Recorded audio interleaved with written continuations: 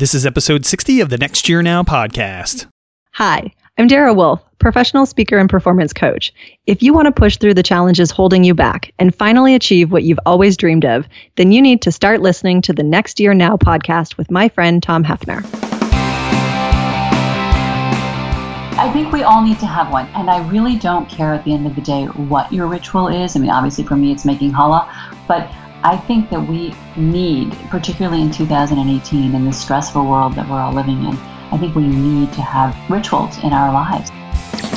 Welcome to the Next Year Now podcast with Tom Hefner. Tom believes that if you really want to thrive at work and in life, then everyday, purposeful habits and practices are vital. The Next Year Now podcast will not only help you identify and integrate these habits into your daily life, but also bring you key insights and lessons from some of the most successful people in their fields. And here is your host, Tom Hefner. Hello and welcome back, my friends. In today's episode, we have a very interesting guest and topic. And that's because today we speak with Beth Ricanati, a doctor specializing in women's health and well-being. But we won't be discussing health, at least not in the, I'll say, traditional doctor sense. Instead, we're going to discuss her book, A Journey of 1,000 Challahs, and how her story of baking challah bread every Friday, like for the last 10 years, can help all of us find more happiness and well-being in our life. In our conversation, I'll be asking Beth to discuss how you can create mindfulness in your life every day, be it by baking challah bread as she does or through other activities. The argument for eating a high-carb white loaf bread like challah bread every week. This is really interesting. How we can use this activity of baking to cultivate and strengthen relationships in our lives. And so much more. Today's episode is sponsored by Tom Hefner Enterprises Innovation Training. If you're looking for the fastest, the most effective way to improve your organization's ability to innovate, to think creatively, or even just to collaborate, then go to tomhefner.com/work. You can read all about the innovation training and consulting work that I do. Through my training, I can teach you or your organization how to create transformational ideas and concepts. This is my superpower. This is what I do well. It's my jam. I love it. It's my passion. It's how I help to take management consulting executives from zero to hero in just 2 days. And before working with me, they didn't know what innovation was. They didn't know how or when to use the tools of innovation. But by the end of our 2 days, they were competent and confident in using these methods. And they had a fun time doing it. It's also why the CNO, the Chief Naval Officer of the U.S. Navy, trusted me to help build and develop one of the premier innovation programs for the U.S. Navy. I promise, whether you're an individual that just wants to learn how to think creatively or an organization that wants to boost its innovation chops, I can help you get there. Just head over to tomhefner.com/work and connect with me. Beth Ricanati, MD, author of the new release, Braided, A Journey of 1,000 Challahs, has built her career around bringing wellness into women's everyday lives, especially busy moms juggling life and children, which I know my wife appreciates. Beth received her undergraduate degree from the University of Pennsylvania, shout out from my alma mater, and her MD from Case Western Reserve University. She completed her internal medicine residency at Columbia Presbyterian in NYC. She spent 10 years in practice at the Columbia Presbyterian's Women's Health Center, the Cleveland Clinic Center for Women's Health, and the Cleveland Clinic's Wellness Institute. In addition to the frequent online writing that she does now, Beth has been a contributor for television, print, and online media, and has published medical articles in peer-reviewed journals. She lives in the Los Angeles area with her family and one challah-loving dog. Beth, thank you for joining us today, and welcome to the show, my friend. Thank you so much. I'm thrilled to be here. Look, Beth, I'm excited about our conversation today, in part because when I first saw your book, I thought, wow, like this is really different from what I see usually. Someone talking about baking challah and how that could be the key to finding our own happiness. Usually I'm talking to a lot of positive psych people. So I'm really excited about that. But, by your count, you've been cooking challah every Friday for the last 10 years, give or take, Yep. making over 1,000 challahs. So I got to ask you, what led you to make this such an important and like regular part of your life for such a long period? I love that question because it gets at the heart of the book. As you had mentioned in the intro, I'm a physician and I'm a mom. And about 10 years ago, when the kids were little, I was so overwhelmed and stressed out, and I was misguided. I had thought I had to do it all and do it all at once and do it well. That's a tall order for anybody. Yeah. I wasn't succeeding at that. And I was really lucky that at about that time, a friend of mine and I were talking. It was the fall. It was right before the Jewish New Year. And my friend Abby said to me, "You should make challah," which was a laughable suggestion because I didn't do anything at the time, except I was really good at those brownies that come in a box, the kind where you add an egg and some oil and water. Yeah, I could do that. But that was about it. But Abby said I could do this. And I don't know, there was something about it that resonated with me. And so I tried it. And I don't know if you've ever baked bread, but the smell in your house, it's like magic. And our house became a home that day, and I was completely hooked. And yes, I've now been making challah ever since. I love that. My wife cooks. She doesn't do as much as she used to, in part because we have 3 young kids, so we're probably about 10 years behind you. It gets easier in some ways. Yeah. And so I always loved the smell when she would make bread.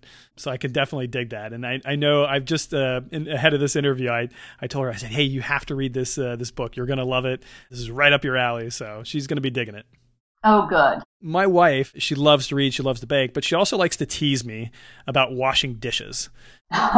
So I'm actually one of these like weird guys that loves doing dishes. And I think in part because for me, it's a chance to meditate a bit, if that sounds a little bit weird, right? Like I just find myself easily slipping into this meditative like space when I'm doing the dishes. So I'm always like, no, I'll do the dishes. It's okay, honey. And you have a similar kind of related feeling where you say that baking challah each week is an exercise in mindfulness.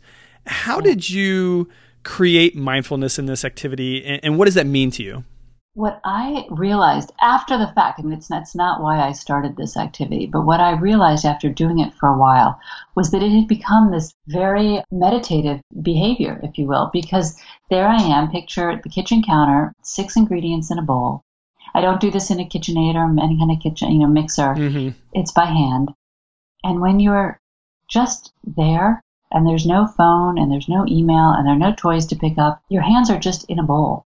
It's incredible how focused and present I became.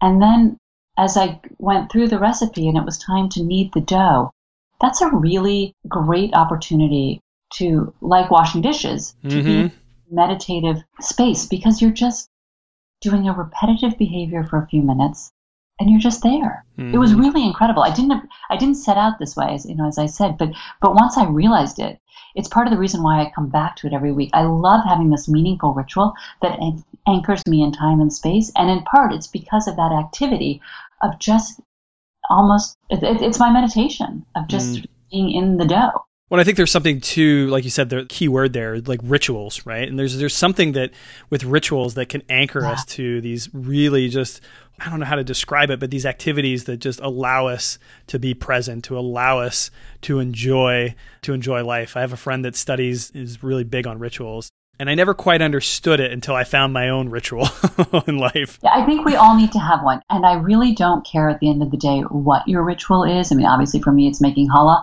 but I think that we need, particularly in 2018, in this stressful world that we're all living in, I think we need to have rituals in our lives. And it can be anything. My mom's a gardener, and, I just met a salsa dancer. It doesn't matter what you do, but that you do something to counterbalance all of this. Well, to that point, not all of us love to bake. I know. That's kind of crazy. It's hard to believe. Who doesn't love the yummy goodness of bread and cake and cookies? But for those of us that do have different hobbies or passions in our life, what have you learned about or through this mindfulness in baking that we can use to help us to cultivate mindfulness in these other activities? I think just doing anything with intention is fantastic. So I've been doing this, as we said earlier, for about 10 years, but it was about 5 years ago that I learned that before I actually make the bread, is an opportunity to stop and to think about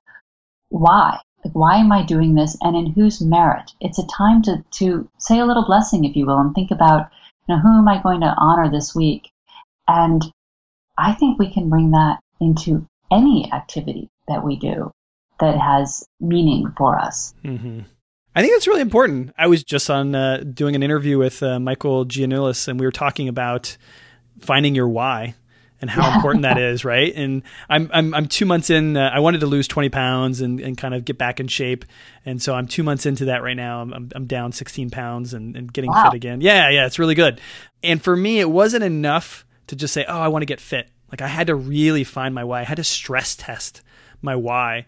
And for me, that was very much around like, well, look, when I'm fit and healthy, I'm outside more. And when I'm outside more, I'm playing with my kids. I'm getting out in the kind of nature, and I'm happier when I'm doing that. And when I'm happier, I'm showing up better as a husband, as a father. And like that why, that right there was strong for me. And I have to, even though that's a strong why, I'll still find myself setting that intention in the morning before I get up, or in the evening before I go to bed, or before I'm getting ready to make a meal or to work out, to give myself that added motivation. That's fantastic. It's so important to understand the sort of deeper reason for our behavior. And then it makes it more sustainable, right? Like, you've been able to, for 2 months, to continue this journey because you have a sustainable reason. And it was similar for me in terms of making challah. Well, here's what I find interesting about you and your background, among other things. You're a very interesting person, but like, you're a physician by training, so you help people to get well. You help people to stay healthy. So one of the things I'm curious to learn about, and I know we all are, is how can we square away this idea of eating, somebody who's on a diet right now, right? Or eating better and eating better nutrition. How can we square away the idea of eating this, white loaf bread, very tasty, every week with healthy eating? Oh, I love that question. That's my favorite. Like, put your physician's hat on, and like, what's your argument for baking this white loaf every week? It's really important, and I talk about this a lot with my patients, and I talk about this in my personal life with family and friends. First of all, for me, challah is not just physical bread. There's a lot more sort of spiritual and other things going on. But wearing my physician's hat and talking about white bread, when I make this bread once a week, I'm not eating the whole loaf. And when I'm talking to my patients and I'm talking about whatever issue we're dealing with them, it's a similar concept. And that is that the key, I think, in general, is moderation. And moderation in everything that we do. So for challah, for me, for the white flour, I'm not eating the whole loaf. I'm maybe having a piece or a couple pieces, but it's not the end of the world. And I love that reminder, because I forget. I get really black and white sometimes, and I forget. And this is a great opportunity to be reminded that it's okay to have a piece of bread. The world's not going to stop spinning. It's okay. But I do think we forget that. And I really tried. Wearing that doctor hat, I thought, oh my God, I cannot be making white bread. I'm telling all my patients to eat less processed and packaged foods. I'm telling them to eat more whole grains and the Mediterranean diet and all these things. And so let's try whole wheat flour. And I did, but I didn't understand. I'm not really a baker beyond this, and I didn't understand how to modify the recipe, and I didn't choose a different recipe. And there's fabulous, by the way, whole wheat flour challah, and there's fabulous gluten-free challah, and there are many different varieties of challah. But I just made the mistake of taking this recipe, the one that's in the book, and trying to do it with whole wheat, and it was actually awful. And no. Yeah, it was terrible. And I went back to the white flour, and it was a great reminder that, it's okay, Beth. Everything in moderation, in general, is not a bad way to live. And that lesson carries me through the whole week until I get to make it again and get reminded again, because I sometimes forget. Fair enough. Well, are there different ways for us to make this bread with like different flavors, different techniques? Oh, absolutely. Or maybe even, like you said, like maybe even, other ways to make it, more healthy, even if you are using white bread, so white. All of the above. You can make gluten-free challah, you can make vegan challah, you can make whole wheat challah, spelt flour. I mean, you can change up all of that. And then in addition, you can then start to play with the flavors. And And while I write in the book about how I'm pretty wedded to plain challah, I've actually learned, since the book was released in September, I've learned that maybe I was a little wrong about that. Because all these great people who make the most yummy, fun, different flavored challah. As deep as your imagination is, you can make challah. I mean, at Halloween, people were making pumpkin challah. I just found out about an olive and za'atar challah. That sounds really yummy to me. That does sound pretty yummy. And obviously there's the chocolate chip and raisin and apples and honey and all of that. So there's lots of ways to get creative with it, and that's really fun too, quite frankly. Well, look, I want to pivot here and talk about something different. Beth, one of the things that we know from the psychology literature and research on well-being and happiness is that more than anything, more than almost any other factor, happiness and well-being, it comes down to other people. In the words of my former professor, Chris Peterson, other people matter. Relationships matter. How has this weekly ritual helped to cultivate and strengthen relationships in your life?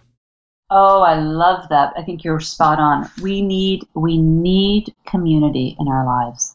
And we need it for so many reasons, not the least of which wearing my doctor hat because it's healthy. Mm-hmm. And what I've learned through making challah is that this behavior, this weekly ritual, it not only builds community, but it sustains community. So what I mean by that is, I first started making challah when we were living in Cleveland in Ohio, and it was just me, myself, and I at the kitchen counter. But when we moved to Los Angeles and the kids were a little bit older and they started inviting their friends for Friday night dinner, their friends loved the challah and they wanted their moms to make the challah. And before I knew it, I was making challah with other women. And I do that now, not every week, but most weeks. I make challah with other women, most of whom I know, but quite frankly, not all. 2 weeks ago, I was up in San Francisco doing some book-related activities and making challah with 25 women I'd never met.